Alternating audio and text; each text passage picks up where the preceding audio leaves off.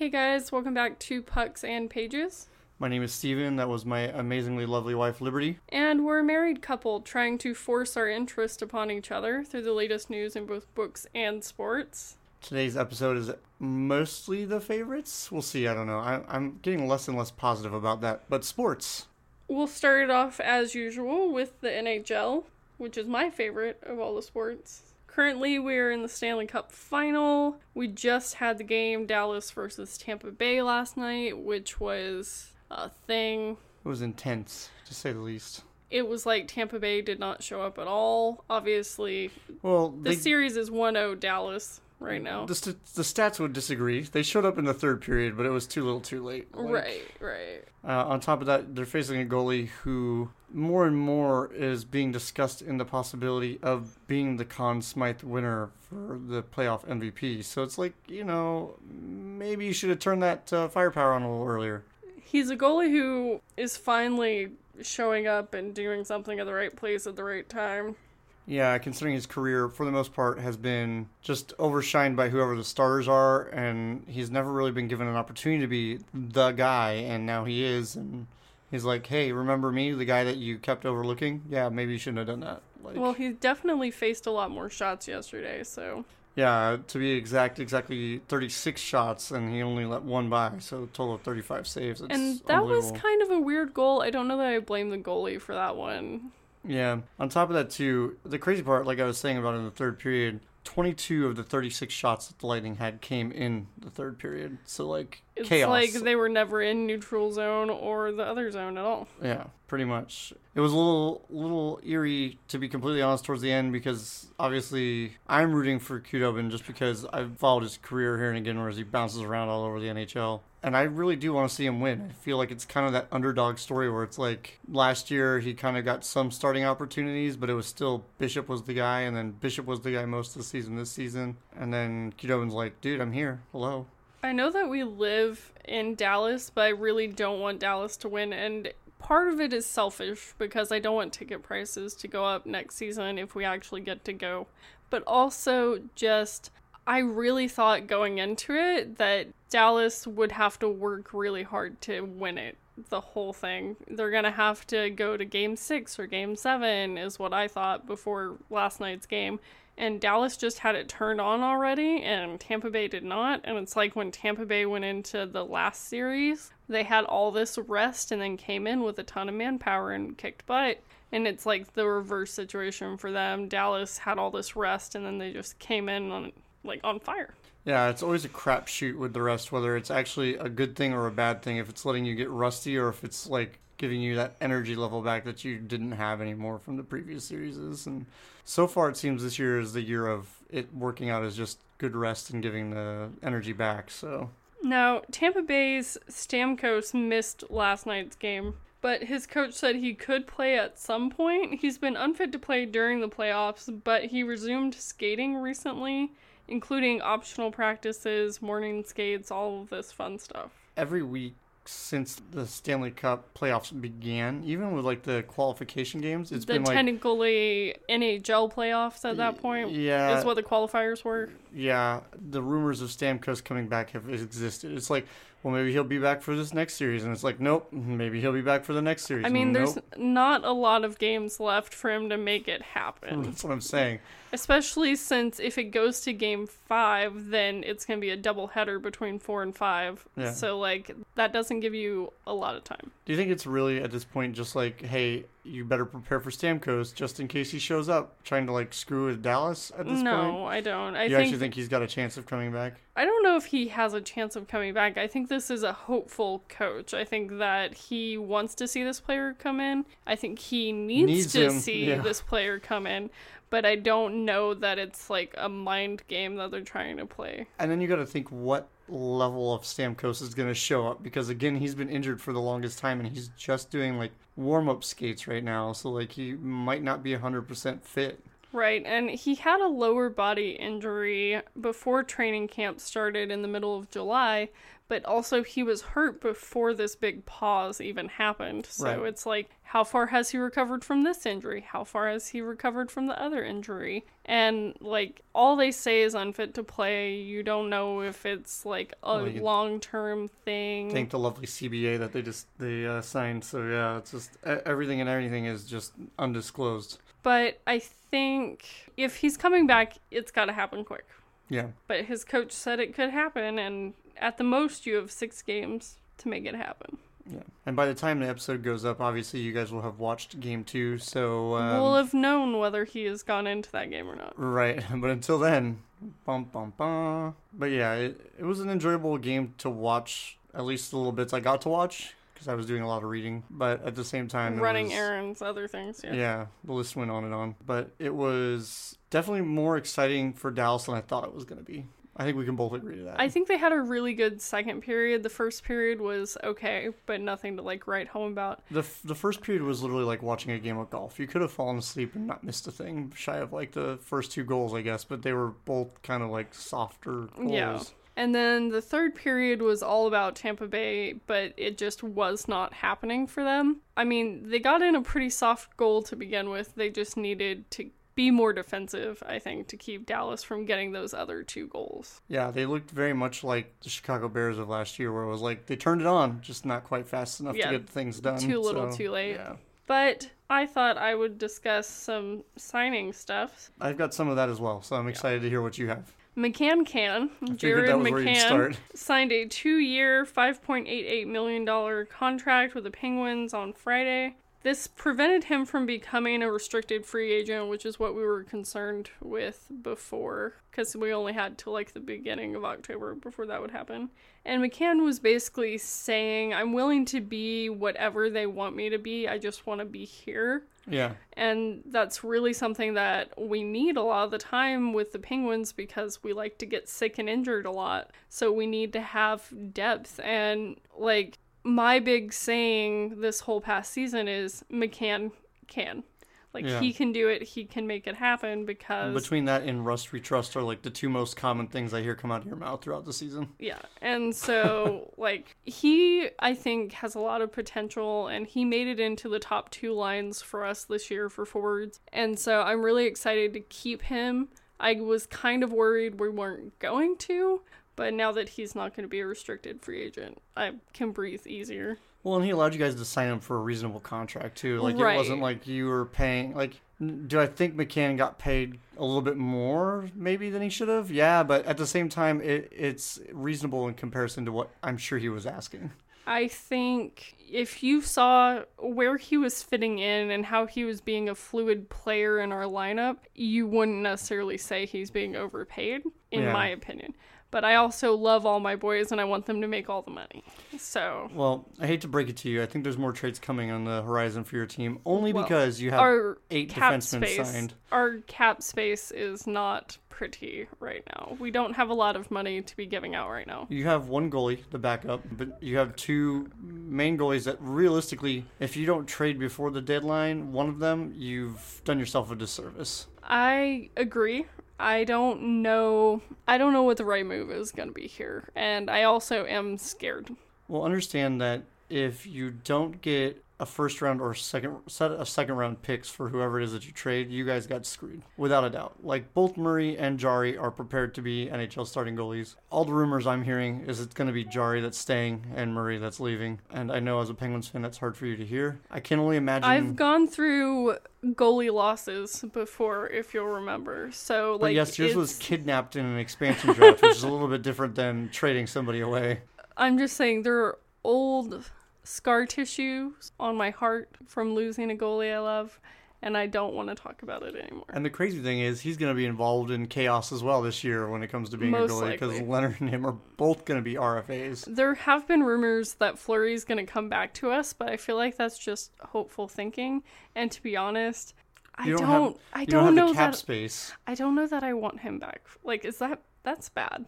I love Fleury. He is the cutest little flower in existence, but I think he's not as good as he used to be. Not as good as he was when we won the Stanley Cup with him. Well, what's crazy to me is, and we'll kind of come back around to the Penguins here in a minute, Peter DeBoer is getting flack for starting Leonard over Fleury, and I'm like, really? I'm like, I mean, the guy had 4 shutouts in 9 games, like, during the playoffs of all times. Right. So, like, yeah. That's your guy. That's the guy you start. Stick to your guns. Yeah. You start whoever's hot. Like, it doesn't matter if someone's supposed to be a backup goalie and someone's supposed to be a main goalie or whatever. Especially in the Stanley Cup, you start whoever is hot. Whoever's doing well, whoever's got his right mindset going. That's who you start. And yeah, that might have hurt some feelings, but it's also a game that you're trying to win, and also capitalism and money. So, like, you can't do that. We've both seen our teams do that. So, like, obviously, Fleury, when he was on the outs, Murray came in and did that in the playoffs. And for me, when Crawford was in the toilet, you had Scott Darling a number of years ago who just was phenomenal coming off the bench. So it's not uncommon, obviously, and it shouldn't be. I don't think he should be getting crap for making the smart decision. Yeah. And let's be honest, I don't think anybody really picked Dallas to beat Vegas. No, I don't. I feel like unless you're biased because Dallas is your team, I don't think anyone picked Dallas to make it to the Stanley Cup final at all.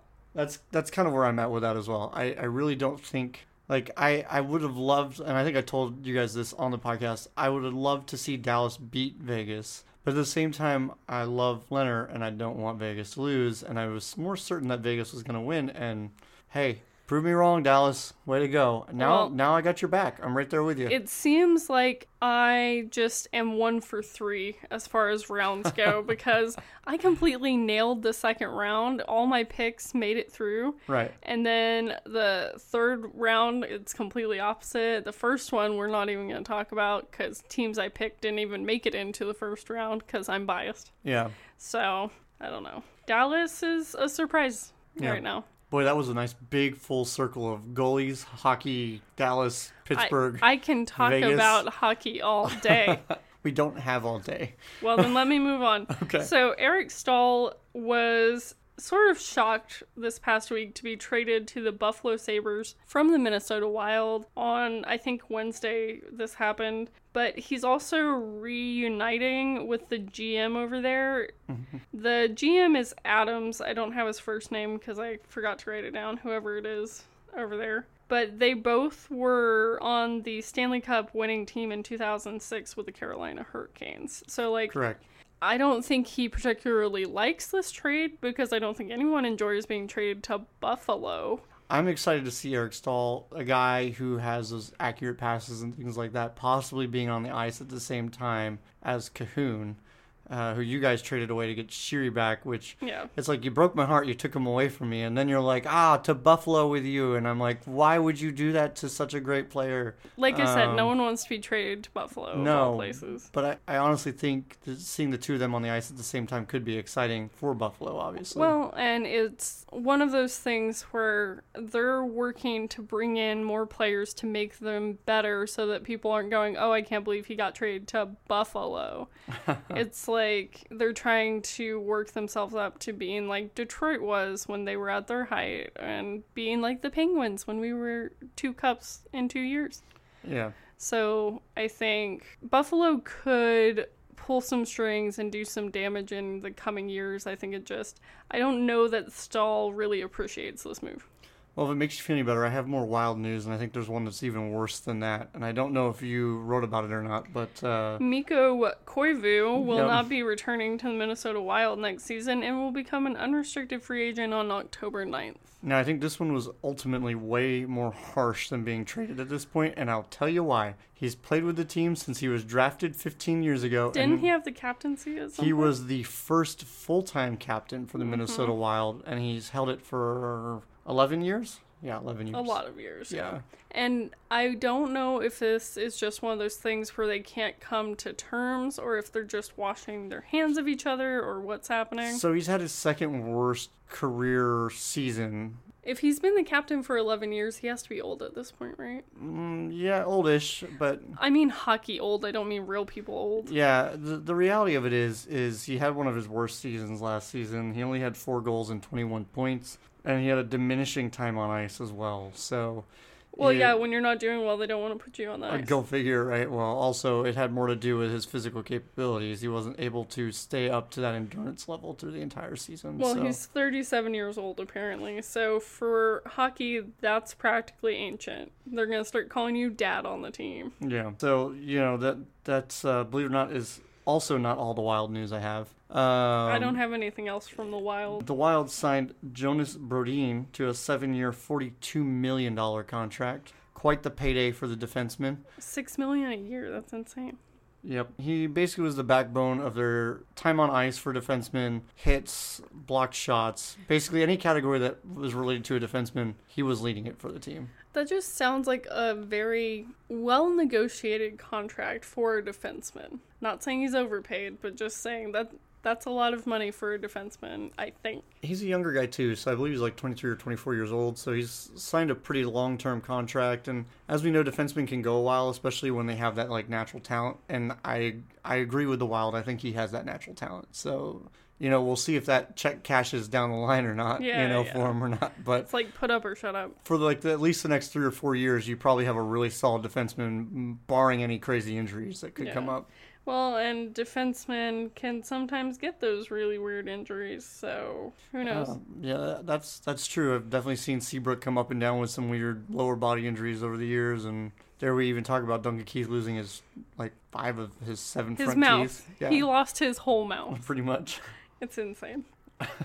But I don't know. I'm sure you have more hockey news. I do too, but, yes. I'll let you get back to it. The 5 remaining NHL awards will be presented during a 30-minute show prior to Game 2 of the Stanley Cup Final. It's the Lindsay, Calder, Norris, Vezina, and Hart trophies. And they have 3 nominees or finalists for each one. So for the Calder Memorial Trophy, the finalists are Quinn Hughes, Dominic Kubalik, and Cale Makar. There you go, Makar. You got it. It's like, hey, who took my car? That's very country sounding. Yeah. The Hart Memorial Trophy finalists are Leon Draisaitl, Nathan McKinnon, and Artemi Panarin. And they are also the 3 finalists for the Ted Lindsay Award. So all 3 of them are up for the same 2 awards. Yeah. We definitely have talked about this in the past. It just obviously didn't know when they were going to be announcing the actual winners of all of them. James Norris Memorial Trophy finalists are John Carlson, Victor Hedman, and Roman Josi. And the Vezina Trophy finalists are Connor Hellebuck, Tuukka Rask, and Andrei Vasilevsky. I won't correct you on your pronunciation of that last trophy, but we'll leave it at that. Anyways. Whatever. It was a good attempt. There was actually an award given out this week. Yeah. Do you have that in your notes? No. Oh, cool. So it was given to Flames captain Mark Giordano. He wins the Mark Messier NHL Leadership Award. That's a mouthful of an award. He shares a first name with an award. Yep, and he won it too. So the award is given to the player that best exemplifies great leadership qualities on and off the ice, who also plays a leading role in his community growing the game of hockey. Again, a mouthful. It's quite the award to win. But he's very big in the community when it comes to youth programs and things like that, and sponsoring those as well too.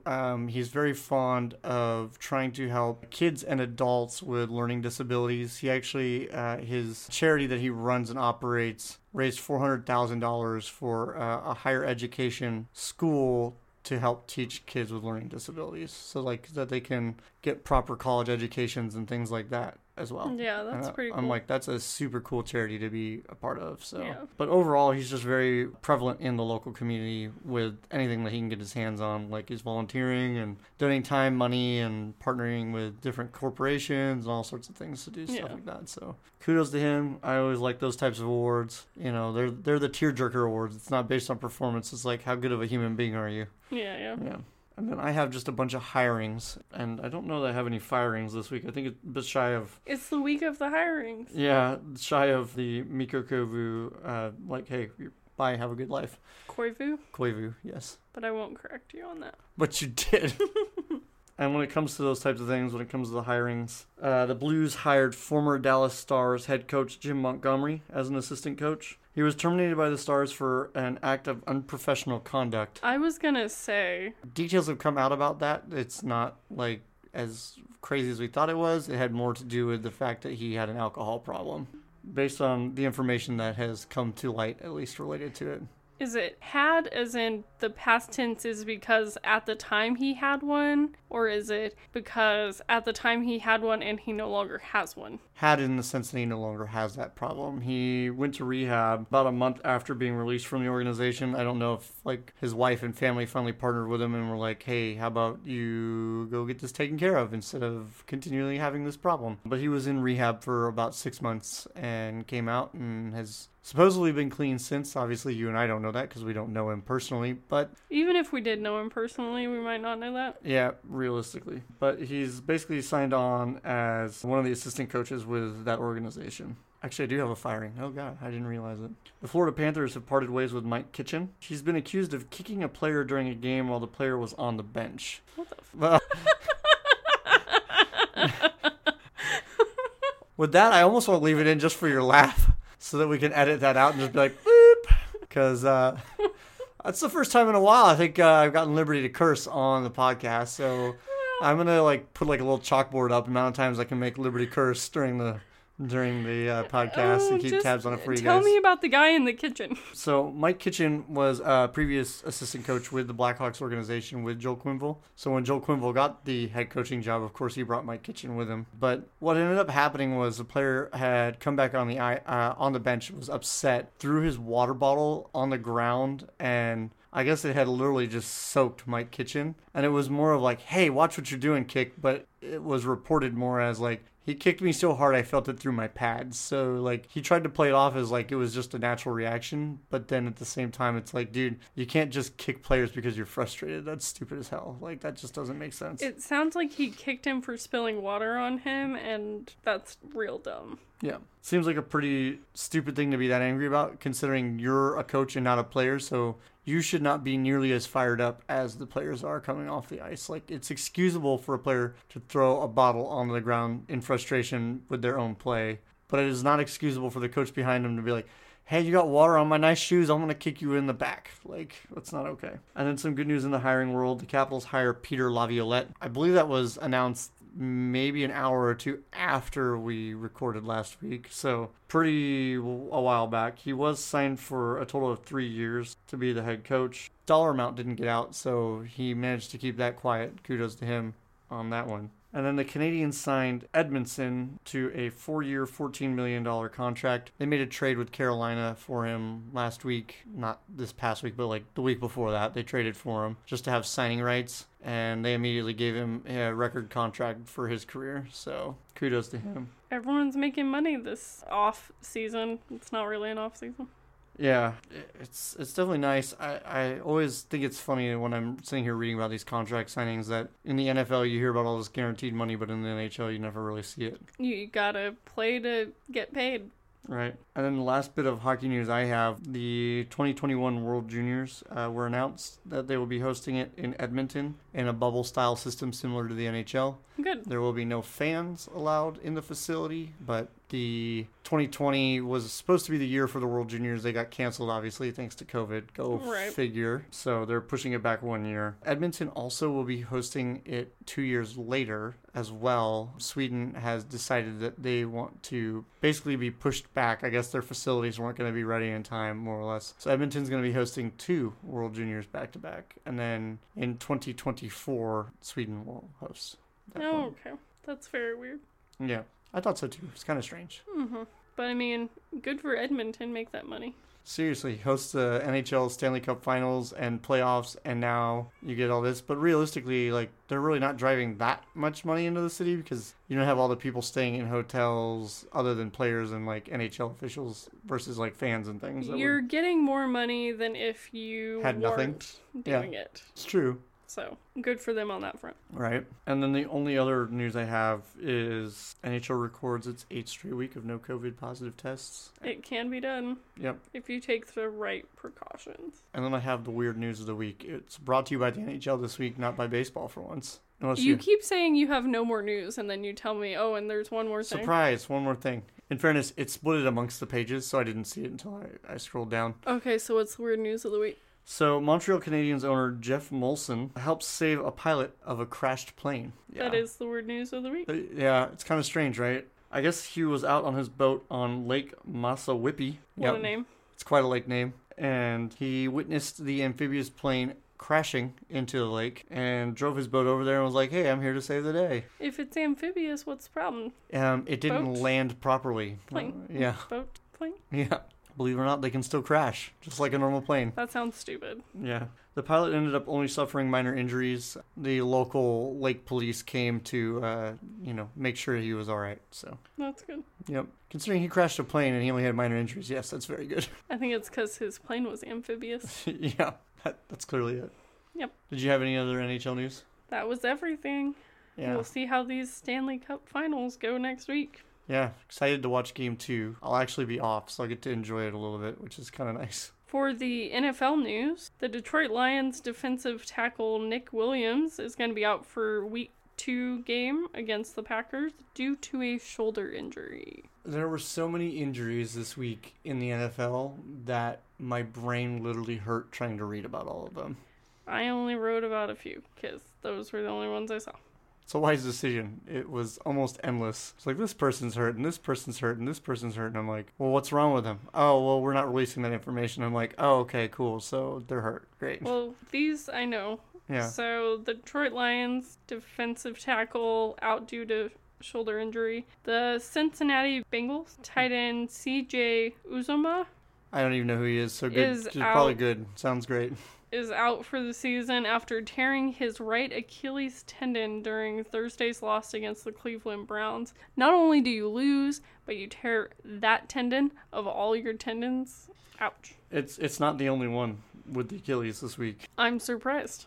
Yeah. I don't know if there's an equipment issue here or if they're just unlucky. I don't know. It just seems like a rough day for the Achilles, or rough week for the Achilles. We'll just call it what it is. Who was it? So it was also Colts Marlon Mack, their running back. He was supposed to be their star this year. They don't know how long it's going to take him to come back. It just said that he has been confirmed with MRI for a torn Achilles. So do tight ends and running backs, I think that's what you said, do they do almost the same job? No. Do they do completely different jobs? Well, they're both on offense, so... Do they both run a lot? Is that Well, how this that's injury football, happens? so yes, they do run. I don't mean like that. Like, some people on the line run more, and some people on the line So hit people the more tight than end, they run. you place on the ends of the normal offensive line guys. I thought so, because it's the end. Yeah, and they can either block or they can run out for a pass. They hardly ever run the ball. So running backs are the ones that run the ball. But they do run Yes. some. Yeah. Yes. Mostly they block. They run routes from time to time, though. Yes. I'm just wondering if it's a running injury that's just plaguing them or what. It very well could be, I guess. Well, now that I'm going to be made fun of for that, the San Francisco 49ers are without their tight end, which is the guy on the end, George Kittle, for Sunday's game against the New York Jets. Yeah, we talked about his injury last week, and it's just... Sprained left knee. Yeah. He's going to end up staying in the Bay Area to rehab and is apparently going to rejoin the team next week. So they say. Who even knows? Yeah. A sprained knee, I can't imagine, would heal that quickly. It's kind of a bummer because the 49ers are very quickly becoming like the middle of this season Yankees were, where they were just... Everybody was hurt. So, like, they've been signing a lot of these guys who are not signed by teams right now. Like, we need somebody, please come fill in, please come fill in. Yeah. So they don't have any depth. Yeah. They need the depth. They need the depth. And then I have a signing. The LA Rams and receiver Robert Woods have agreed to a 4-year, $65 million extension, including $32 million guarantee. Here we are, back in the guarantees, right back in the NFL. Contract has a maximum value of $68 million. Yeah. So I don't know where the other $3 million would come from. Escalators, So, I assume? from what? Nothing. Did you say escalators? I did say escalators. Okay. No, it's based usually off of performance bonuses. Okay. It's becoming one of the other more common things in the NFL. So they obviously do that in the NHL. You have a couple players on your roster that are owed money from last season Yeah. that will hit your cap space when the season begins. Well, I don't want to So- talk about the cap space. There's no cap space. We're at the ceiling at this point. Yeah. So, anyways, it's another more common contract term that is appearing in the NFL at least. Is that all the NFL news you have? Yep. Oh, wow. No wonder it takes you only so little time to write your actual sports news. It makes it so much easier. I only go so far down the rabbit hole. Yeah, clearly. We'll continue with injuries. These are the more extreme ones. Cowboy linebacker Leighton Vander Esch is out 6 to 8 weeks due to a collarbone fracture. When the x-ray came back, it was a complete clean break. So the doctors are basically saying, yeah, it's 6 to 8 weeks, but we're expecting 8 weeks. So he will probably be out for a little longer than the Cowboys hope to have him down. Being one of their star linebackers, it's not somebody you really want not on the field for obvious reasons. Speaking of the 49ers, they also signed Mohamed Sanu to help out with injury woes in the wide receiver position. They've lost 3 wide receivers between the preseason practices and the first game of the week. Wow. So, poor 49ers, they need help where they can get it. And I don't think it's a bad signing. I'm kind of shocked that Mohamed Sanu wasn't signed by somebody else. He's just another one of those receivers who is unpredictable in their quality of what you're going to get. He's had some very good seasons with the Patriots, and then he's also had some not so great seasons with the Patriots. That might be why he wasn't signed anymore. Yeah. Just a little bit of a crapshoot, I guess. Tariq Cohen also agreed to a new contract extension. Took up a 3-year contract extension with the Bears for $17.25 million. He is guaranteed $9.53 million, and with performance bonuses, can add up to a total of $18.25 million this year in contract monies if he decides to do so. So if the Bears somehow win the Super Bowl, he will make not only $18.25 million, but the additional time he'll make the monies for his extension. So it could be a very, very profitable year for Tariq Cohen. Think about what the condition is to get him more monies like that. Yeah, a lot. I don't know that it would happen. It's going to be tough, for sure. Speaking of also contract extensions, but in this instance going wrong, Allen Robinson has been the talk of the town in Chicago sports. He is not happy about the contract conversations he's having. He's been the number 1 receiver for the Bears for the last 3 seasons, and his contract is coming to an end at the end of this year. And he's watching the number 2 wide receiver, the number 2 running back getting these contract extensions this week. And he's like, guys, really? I'm right here. You're talking to me too. Let's get this done. And I kind of understand his frustration. Well, is he being unreasonable? Obviously those details don't get out. Exactly. But at the same time, it's unless he's asking for $50+ million, there's no reason to not do it. His last contract with us was for 4 years at $42 million. And so the reality is he's going to get paid probably more than either of those 2 guys. It's just a matter of coming together with the contract details. And it got ugly to the point where his agent was asking the organization to trade him. He did not want the trade. He was like, whoa, my agent is saying things I don't want him to say. Yeah. We don't want to be traded. We would prefer to get a contract done. I like being a part of this organization. I like being part of this team. Let's just work on actually discussing things instead of just shutting down lines of communication. And I think in the long run, that's not a bad stance to have if you're a player. Hey, I know I'm important to your offense. I could be important to other people's offenses, but don't shut down the lines of communication and just tell me, hey, we're done talking for now. Yeah. Because that's where the Bears were standing at one point this week, and it's that's not healthy. You also never want your agent to be saying things that aren't true.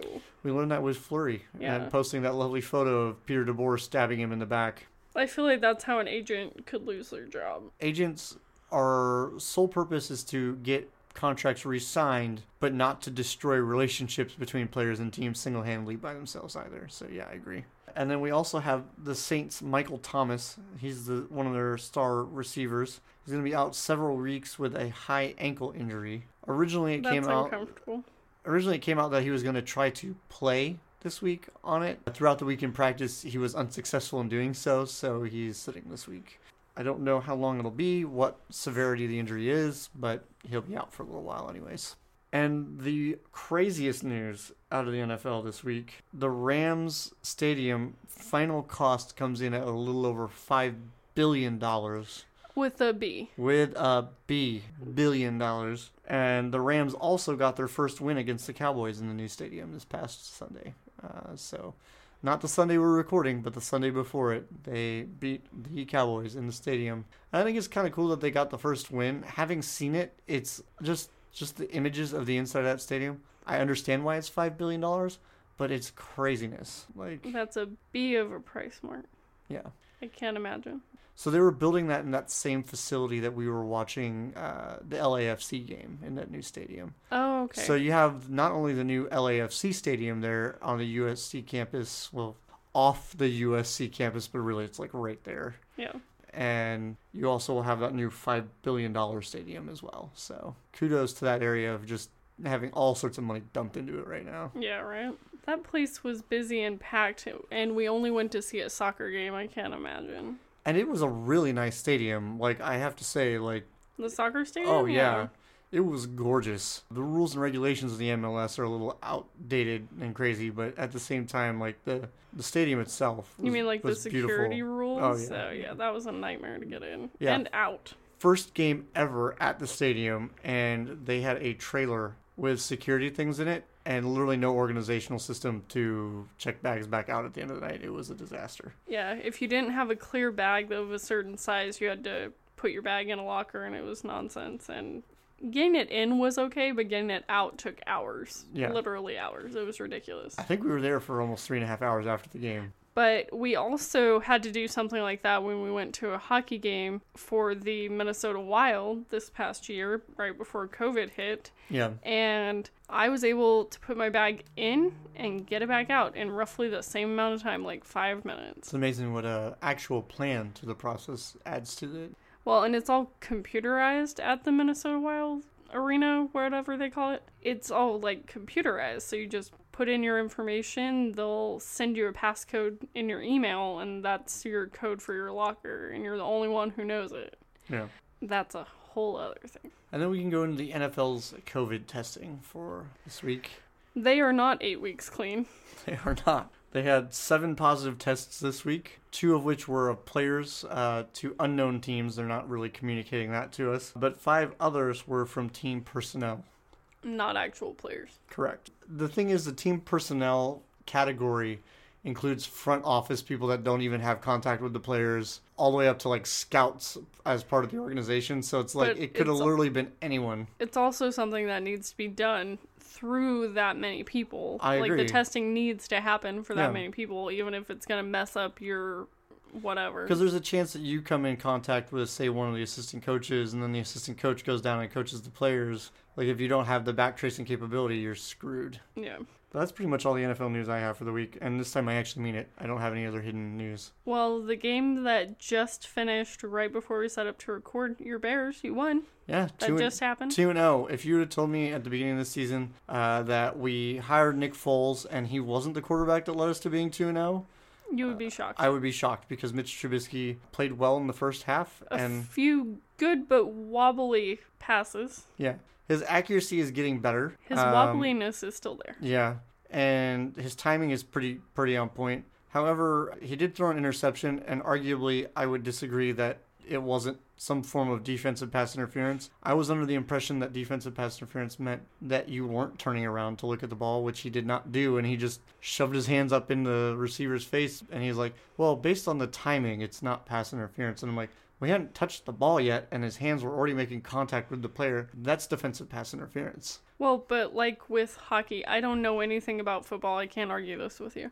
But with hockey, you have a window to hit somebody within the puck coming in and out of that person's... And I feel like that's what they argued. Yeah, I think that's what it had to do with more And than in turn, like out of just pure stupid luck, his hands made the ball fall into his chest. So, like, he not only interfered with the receiving wide receiver, but he also somehow ended up with the ball in his lap, and he was like, oh, I intercepted it. And he was like, yay, I did a thing. Like, yeah. You could completely tell he didn't mean to do it, so. Well, and the other team was 0-1, and you were 1-0, and now you're 2-0, and they're 0-2. Yeah. Which is how you want it to turn out. Yeah, in most instances, yes. For the MLB, the Houston Astros right-hander Justin Verlander announced on Instagram on Saturday that he is set to undergo Tommy John surgery. This is only the second time in his career that he's landed on the IL. I don't know how long he's been playing. If he's only been playing a year, that's a lot. He's expected to make it to about 40, 42 as a pitcher. Right now, I want to say he's about 36 or 37. Okay, So he's been pitching for a while. Sounds like he's been pretty healthy up until now. Yeah, he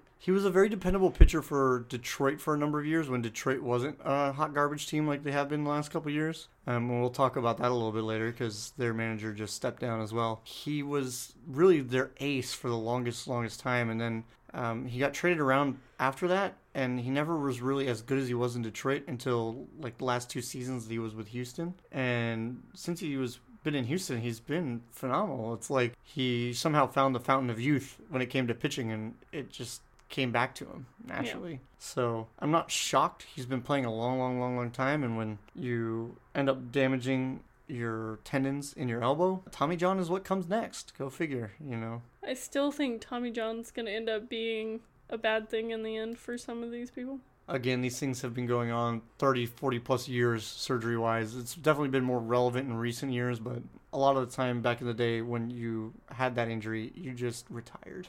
The problem is people are having it at younger and younger ages because parents are forcing their children to be more competitive to try to become professional athletes, and that is destroying people.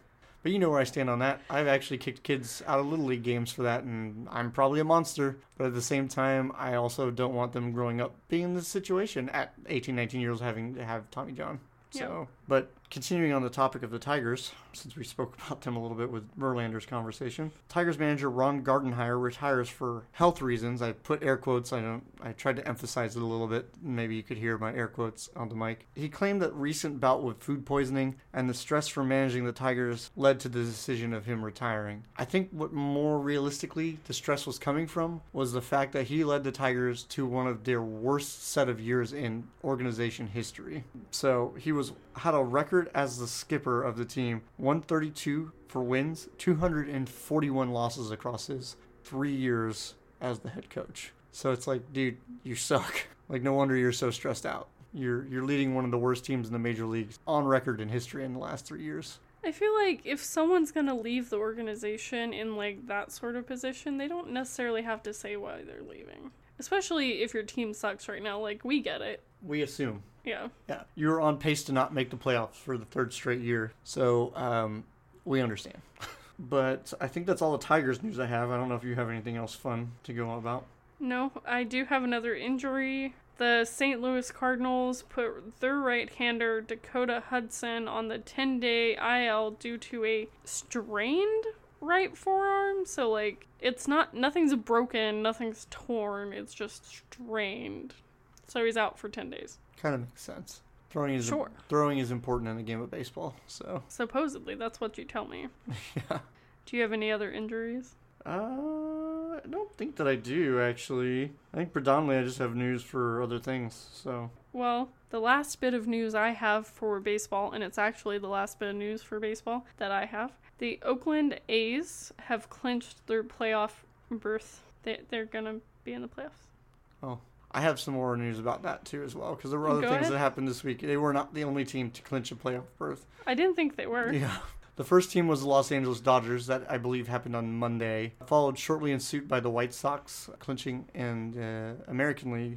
What's crazy, though, is when it comes to the playoff berths so far in the major leagues, there's only the Dodgers in the West. That's it. Or I shouldn't say in the West. In the National League, they're the only team that's clinched a single spot. Whereas in the American League, we have the Tampa Bay Devil Rays. And I know the Tampa Bay Rays, I'm sorry, Habit blurted that out. Didn't mean to call them the Devil Rays, but like people were offended by that at some point. Chicago White Sox, the Minnesota Twins, and of course your Oakland Athletics.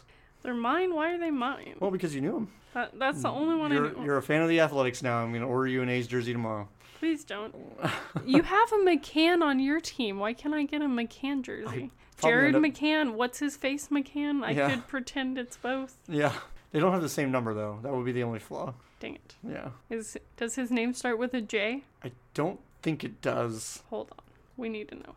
James McCann. It starts with a J. So we could do the initial J McCann. McCann can. Yeah. But speaking about the White Sox, since we're talking about McCann, the White Sox yesterday went back to back in home runs in the victory over the Reds. All 3 were solo home runs, so it wasn't quite as exciting as like a run scoring option because it was just 3 home runs. You didn't get a bunch of people on the bases before the in. home runs were hit.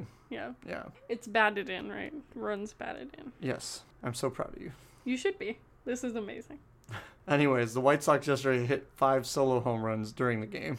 So all 5 of their runs were solo home runs. Just 3 of them happened to come in succession. What I'm hearing is that there's room for improvement. Well, there's room for batters on base, yes. Yes. The 3 in a row were hit by Tim Anderson, Yasmani Grandal, and Jose Abreu. Currently, right now, for the batting title, you have DJ LeMahieu in the American League. Then you have Tim Anderson and Jose Abreu. So 2 out of the top 3 for the batting title right now are part of the White Sox organization. No wonder the offense is doing so many wonderful things. As long as it's not an offense. It's not an offense. We're not talking about hockey right now. There's only one team that technically is from Canada right now in the major leagues. They're not even in Canada. They're playing in Buffalo, so I think their accents travel with them. I don't think so. Okay. Yeah. As well, too, this week, Albert Pujols passed Willie Mays for the 5th all-time on the home run leaderboard. He tied them last week, finally surpassed him this week. He hit 2 home runs in a single game, so he got his 661st, which allowed him to pass Willie Mays and take the rightful 5th place, and 662nd career home runs. And he did it against our lovely Texas Rangers here. So kudos to him, taking it out on the home team here in Dallas. I should say Arlington if you really want to be proper. No, we don't. The next person that he would be able to catch on the list is Alex Rodriguez with 696. At the pace he's going, he's probably going to retire before he gets to 696. Probably. But as a child growing up, I wasn't really allowed to root for Pujols too often because he played for the St. Louis Cardinals. Are you sure it's not because of his last name? No, has nothing to do with his Pujol. Okay. I promise. I knew the joke was coming. But obviously the Cardinals and the Cubs are kind of one of the more cutthroat rivalries in the world of baseball, so I thought it would be the White Sox and the Cubs. Well, when it comes to interleague, yes. But when it comes to internal to their division, okay, it's definitely always been the Cubs and the Cardinals. Since my family on my mom's side are all Cubs fans, it's kind of important to not root for the Cardinals. But then you have to root for the Cubs. Yeah, which is also not great. Yeah. MLB announced a spring training start date of February 27th.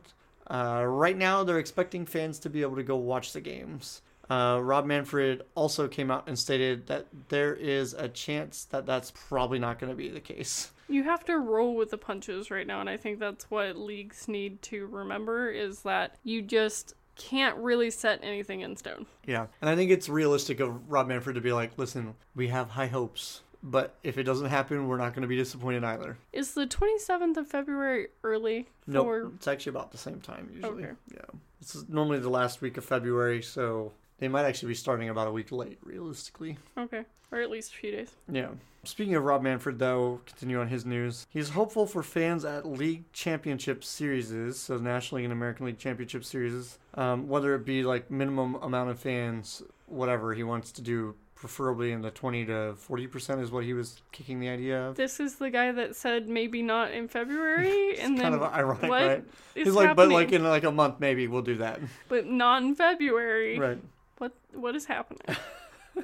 All in the same week, which is the greatest part about it. But he's particularly interested in having fans at the World Series games, which, as a White Sox fan, with there being a chance that my team makes the World Series, and it will be here in Dallas, in Arlington, 30-minute drive away. I'm sorry, excitement. She's giving me the tone it down hand. I would be on board with at least 20% fans. I would go and quarantine myself for 14 days afterwards. I wouldn't have a problem with it. I was going to say, enjoy being quarantined, because I'm not getting that again. I'll do it. I still have lung damage. I'm not doing that again. I know. Understand. But I would thoroughly enjoy the opportunity to see my White Sox play in a World Series game. Because normally I'd have to go to Chicago or wherever else they're playing. I would thoroughly enjoy the opportunity to not get COVID again. Yes. Understandable. But as a diehard sports fan, I would take the risk just to see it happen. It's like kind of like that once in a lifetime situation where we went and saw the Blackhawks play the Ducks in the Western Conference Final, and it ended up being the longest playoff game in history for the organization. So it's just like, of course, that's going to be great. Though in my sports memories, this reminds me of the time when you were trying to get me to buy a ticket to fly to San Jose, stay in a hotel for a night, go see my Penguins play San Jose. It was over $1,000 cheaper than it was to see it in Pittsburgh, though. Yeah, but at the same time, I said, no, I know this is once in a lifetime, but we shouldn't, so we didn't. And maybe you should look at my mindset and think about that when it comes to the White Sox possibly playing in the World Series and the possibility of you seeing it, is all I'm saying. And this is the difference as to why I love the sports podcast and you're like, sports. Sports. Yeah. If I couldn't persuade you to see your favorite sports team, I don't know how else I could have done anything else to it. I just don't. I don't know what I could have done. All right. It's a losing battle, folks. I'm sorry. You're going to listen to this podcast and I'm never going to win. But continuing on, we spoke about Pablo Sandoval, or Kung Fu Panda, last week. I was like, I don't know who this is. When did we talk about him? And then you said Kung Fu Panda. Yeah, he was dropped from the Giants last week and signed this week to a minor league contract with the Atlanta Braves. So didn't take him very long. Well, he was on a minor league contract already, technically, with the Giants as it was. Oh. Yeah. I didn't know if that was a step down. Well, kind of, because I think his contract was a two-way contract with the Giants. Now it's not. So I don't know what that means. Yes, you do. You know what a two-way contract means. You are an NHL fan. If you don't know what a two-way contract means, I'm gonna cry, and cry. I don't have any Kleenex. I can't help you. Yeah. Two-way contract from minor leagues to majors. You go up and down. That's what I thought it was. Yeah. I didn't know it well enough to say I knew it. My sigh of frustration. I don't see any tears. Where are they? They're coming. Don't you worry. Working on it. Also this week, the New York Mets have a new owner. So do Mr. Met and Mrs. Met, which you liked some of their photos from earlier on in the season. They were pretty cute. Yeah. Steve Cohen owned 8% of the organization to start the year, and now he owns 96% of the organization. Why? He dropped that is so much. $2.4 billion on this buyout. With a B. Well, he's a multi-billionaire, so it's totally fine. But why? Why do you need to own that much of the team? Just 51%, right? That's all you need to own, and then you have majority. Yeah, but he wanted it all, clearly. I don't see an upside to this, but okay. And then we'll talk about the team I don't like to talk about, the Chicago Cubs. But they're a bear. They're cute. Yeah. I mean, they're not your team, but they're cute.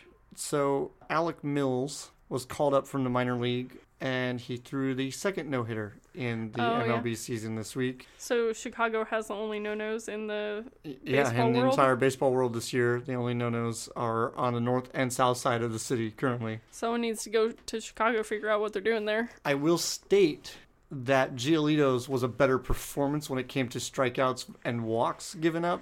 He was a lot closer to a perfect game than Alec Mills was, without a doubt.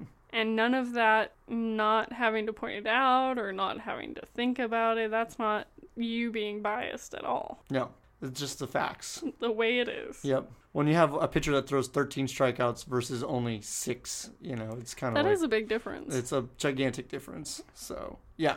My team's was better. That's all I'm saying. You're also biased, but let's move on. But that's pretty much all the MLB news I have this week. I don't know if you have anything else kind of hidden around, but that's all I got. No, that was everything for me. For the NBA, the latest in the playoffs news, the Heat are currently leading the Celtics 2-1, and the Lakers are currently leading the Nuggets 1-0. I think they play tonight. I'm really sad that the Heat didn't take Game 3. I was really hoping after the attitude that the Celtics had in their locker room after Game 2, where they were literally throwing things at each other in their locker room, that the team was just going to fall apart at that point. But instead, the Celtics responded. I guess abuse is the way they turn to success. I wouldn't say that. I would say that level of anger is going to ignite something in someone, and they got to turn it around. Yeah.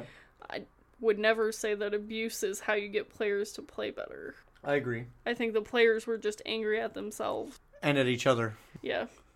In the locker room, it came close to fisticuffs last week, or the previous game, and they clearly were like, wow, we really suck. We should all just play better. How about that? And it worked. So I'm a little nervous now because they definitely outplayed the Heat a majority of the game. So who are we rooting for here? Do you want the Heat to win? I want the Heat to win just because Jimmy Butler, started his own coffee business inside the bubble, which I think is the greatest thing in the world. Okay, so I want the Celtics to win now. And I want Jimmy Butler to win because he's an ex-Bulls player as well. Like, he was drafted with the Bulls, so I'd like to see him continue to drop buckets all over the court, so. But we're still rooting for the Nuggies in the West. Yeah. We are rooting for the Nuggies in this house. Yeah, The Golden Nuggies. I know you're rooting for the Nuggies. I grew up in San Diego watching the Lakers play, so Kobe and Shaq were the era that I got after the Jordan era of basketball. So we are both rooting for opposing teams And in as- these two, and you are currently winning. and as it's the year that Kobe Bryant passed away, Well, fine, just make me freaking cry. yeah, Stop it. I'm going to make you cry even more because I have hot topics related to Kobe Bryant. So, and it's going to make you cry a little bit more. Why are we trying to make each other cry in this episode? I don't know, but that's what it's all about. We should literally just title it "Who Cries First." Well, before we get to the crying marathon, the Milwaukee Bucks is Giannis. Giannis was right. Yeah. Okay. The last name is the one you're going to have struggle with if you actually wrote it out. I wrote it out. I'm not going to say it. He won the second straight NBA MVP award, received 85 of 101 first place votes. Yeah, LeBron James was not too happy about that, considering he's having one of his best years of his career. Well, everyone else likes this other guy more. Yeah, and NBA Live, which is like the talk show, like NHL Live, I guess you would be the comparison for you. Oh my goodness. Yeah. No way. Really? They super disagreed with it, and basically what they told LeBron was, listen, clearly this award isn't given to the best player in the NBA. Ooh. And I was like, oh, Those are fighting yay. words. I'm Those like, are fighting words. I was kind of shocked, to be completely honest, to hear it. But, you know, at the same time, it's like, I'm looking into stats, like, yes, Giannis outperformed LeBron. But I think when it comes to, like, the overall team performance, LeBron outperformed Giannis every day of the week. But it's not the most valuable team award. It's the most valuable player award. Right. But as a player, it would mean you're more valuable if you're making your team play better as well at the same time, wouldn't it? You'd be a more valuable player. That is the debate, isn't it? Yes. Isn't it? It's literally the debate. Any other NBA news? I have a lot of NBA news. Let's get it cracking. Okay. The most recent bit of news was The Last Dance documentary about Michael Jordan. You were telling me about this. Won an Emmy for Best Documentary or Non-Fiction Series. So kudos to them on that. That's really cool. I've yet to watch it, which makes me an awful Chicago sports fan. I have yet to watch it, and that makes me me. Yeah. That's it. Congratulations. So I will probably be doing that in the near future, especially now that it's won an Emmy. I feel like I'd be even worse of a fan if I didn't watch it at that point. But here's your crying story. So Pau Gasol was a longtime co-worker / player, like teammate. That's the word I was looking for. Co-worker, teammate of, not of LeBron James. That's totally staying in. Of Kobe Bryant. And he just had his, I believe it was his second daughter. I might stand corrected. It might be his first daughter. And he gave the daughter Gianna, basically gave the daughter the middle name of Gianna, which was Kobe's daughter that passed away on the helicopter with him. Oh, wow. And remembrance of Gianna Bryant, because Pau Gasol's exact quote was, I remember how uplifting of a spirit she was, and I hope my daughter can live to just those same standards. Wow. Yeah. That's a lot of weight to put on a little tiny set of shoulders. That's what I thought too. I was like, wow, like that's super honorable of you to do that. But at the same time, it's like, whew, like, dude, tough one. Yeah. But super kudos to him making that decision and his wife being okay with it. Obviously, it's a two-person decision. You don't just be like, yeah, my daughter's name is this, and then the wife's like, what? Unless you're my dad pulling a fast one on my mom, and then we won't go into the middle name on the air. But that happened. Yep. So that's hilarious. I mean, your dad doing that to your mom's hilarious. Yes. But we'll get into more serious news. Mike D'Antoni was the head coach of the Rockets this year. They definitely went further in the playoffs than I think most people expected them to. He will not be returning as a coach next year for the Houston Rockets. He's currently the front runner for the 76ers head coaching job. I was like, why? I get Houston, it's miserable with the humidity, but then you're going to Philadelphia. That's always a mistake. Yeah, like Always. they're both awful decisions. Like there are better choices. But that's what he's applying for currently. In the positive news of things, Toronto Raptors announced they are re-signing their head coach to a multi-year deal. The term of years and dollars have not been announced to the public. So we just don't know how long multi-year is. It could be 2, could be 6, who knows, somewhere in between. But that's a thing that happened. And then this week, we had the all NBA teams announced. Luckily, there's only 3 of them, thank God, because the list seemed like it was going on forever. If they did a 4th and 5th, I would have just stopped at 1. The what NBA team? All NBA. It's basically like the All-American teams Okay. for like college or high school football. You have on the first team, LeBron James. You have Giannis, I don't want to say his last name, Antetokounmpo. Yep, that's it. That's what it is. And my guys at work are going to give me hell about it this week if they listen to the podcast. Antetokounmpo. Yeah, that's definitely not it either. We both tried. We both failed. Moving on. Anthony Davis. Anthony Davis, most well known for his lovely unibrow that he lets rock all the time. James Harden, and then the local hero here in Dallas, Luka the Don Doncic. Okay, that's a name I know. The second team, All-NBA team, is made up of Kawhi Leonard, who I grew up watching a little bit play in San Diego State, and that was entertaining as all get out. Pascal Siakam. I only know how to say his name because I heard them talk about him. Nikola Jokic, who is part of your Nuggies. The Nuggies. Yeah. Chris Paul and Damian Lillard. I'm really sad that the Portland Trailblazers got out as early as they did. I was definitely rooting for a little more Dame time in the playoffs this year, but clearly cut short. On the third All-NBA team, you have Jason Tatum, Jimmy Butler, Rudy Gobert, Russell Westbrook. We root for the Gobert. Bear. It's in his name. So if you don't know who Rudy Gobert is, He's a bear? I gotta double check this really quick because I'm pretty sure. Did he do something bad? Yep. Then no, we don't like him anymore. I just thought bears are cute. So Rudy Gobert, and you'll remember him as soon as I tell you the story, and I was right. Rudy Gobert was... I can never have anything nice in my life. Nope, you can't. Was the player when COVID hit the week before, knowingly had tested positive for COVID-19 and was joking about it and touching all the mics. Oh, I don't like this guy. Dang it. Change your name. He's the reason that sports ended, more or less. Obviously, COVID would have eventually ended the seasons, but he sped it right along. I don't know that he knew he was a positive test at that point. He knew he was sick, and he was like joking about it. Just assume. Yeah. Just assume at that point, sir. And he's touching all the mics. And then the next week, 4 players on his team came down with COVID-19. They probably would have anyway, because they honest. came back around for the press conference. Yeah.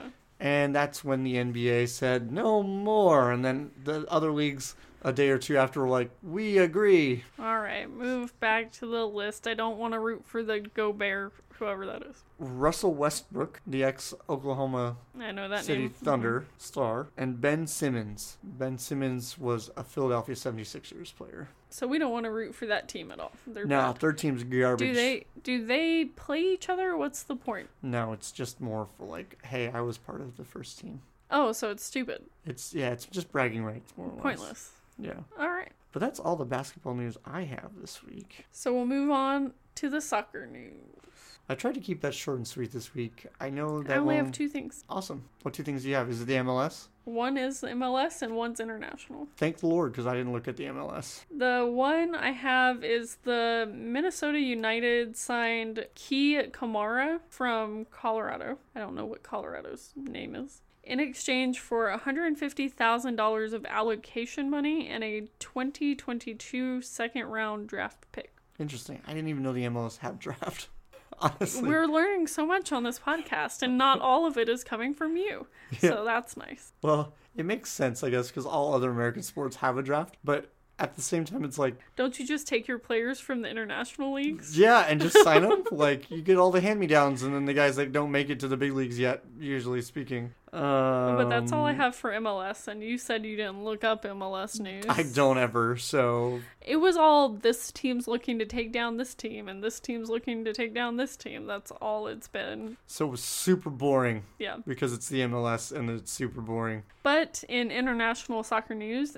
U.S. teenager Giovanni Reina scored his first Bundesliga goal in Dortmund's 3-0 victory over Borussia Mönchengladbach on Saturday. I thought the more important news of that was that you also had your other youngster, Holland, go ham sandwich and score 2 goals as well. Is that news at this point? Just Yeah. expect it. Just expect it, right? One It's of beautiful. them, albeit one of them was a PK, but still 2 goals nonetheless. No, it's his first Bundesliga goal. He's only 17 and change. He has not yet turned 18.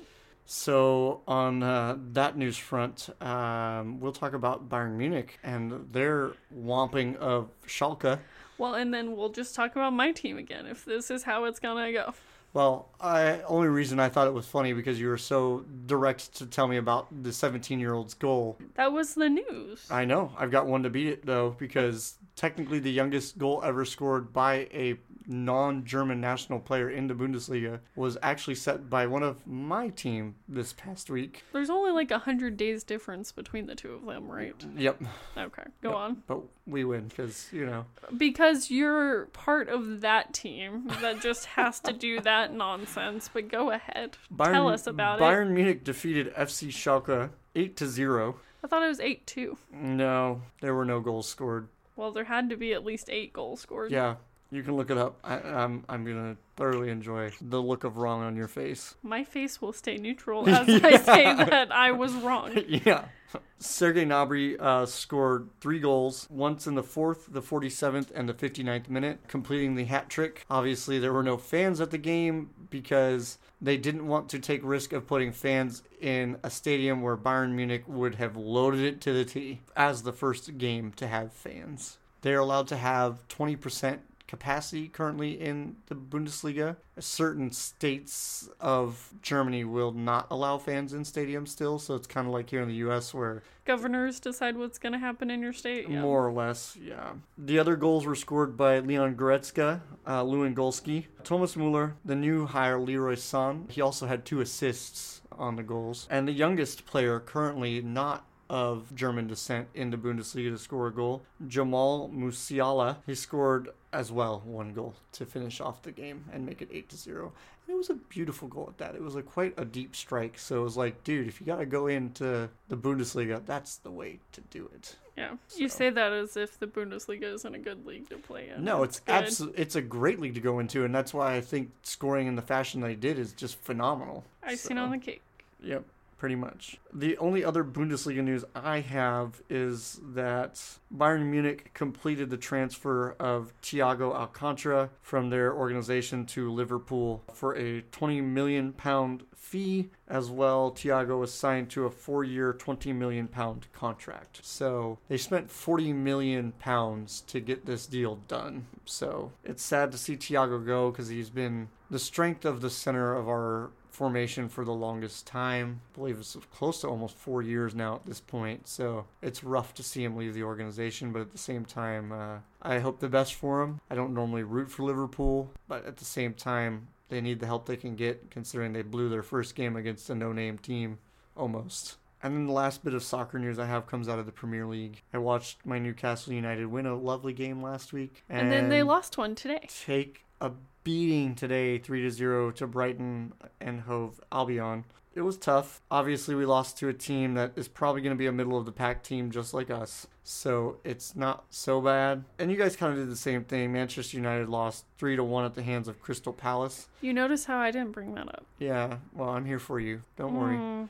Thank you. Crystal Palace had outpossessed you guys, had outshot you guys, so it was bound to happen that y'all were going to lose. They outscored you guys, you lost the game, that's the end of that. And even your head coach had stated that it just looked like everybody was just really tired and worn out for some reason. And I'm like, that's not a good thing to start the season like you had a little bit of time to rest. It's not like you guys were deep in the Champions League or anything like that, or Europa League, so it's like, why didn't you just take the time to rest properly and then get fit accordingly? Because you had the time off. So, and then a weird one that happens, I believe today. Tottenham defeats Southampton 5-2. 4 goals were scored by Heung-min Son. He's one of their forwards. Usually plays alongside the stars up front. So he got some good scoring opportunities and truly capitalized on it. 4 goals in 1 game. That's kind of unheard of in the soccer world, It doesn't happen too often, that's for sure. So that's why I brought it up. Pretty cool little tidbit of info. But that's all I have in the soccer world, and it sounds like that's already what you had in the soccer world. Yep, all the sports news I have this week. And same for me. We appreciate you guys giving us the time and listening to the podcast. Make sure you check out all the social media that will be linked in the show notes. And we'll catch you later this week in the book podcast. Bye, guys. Bye.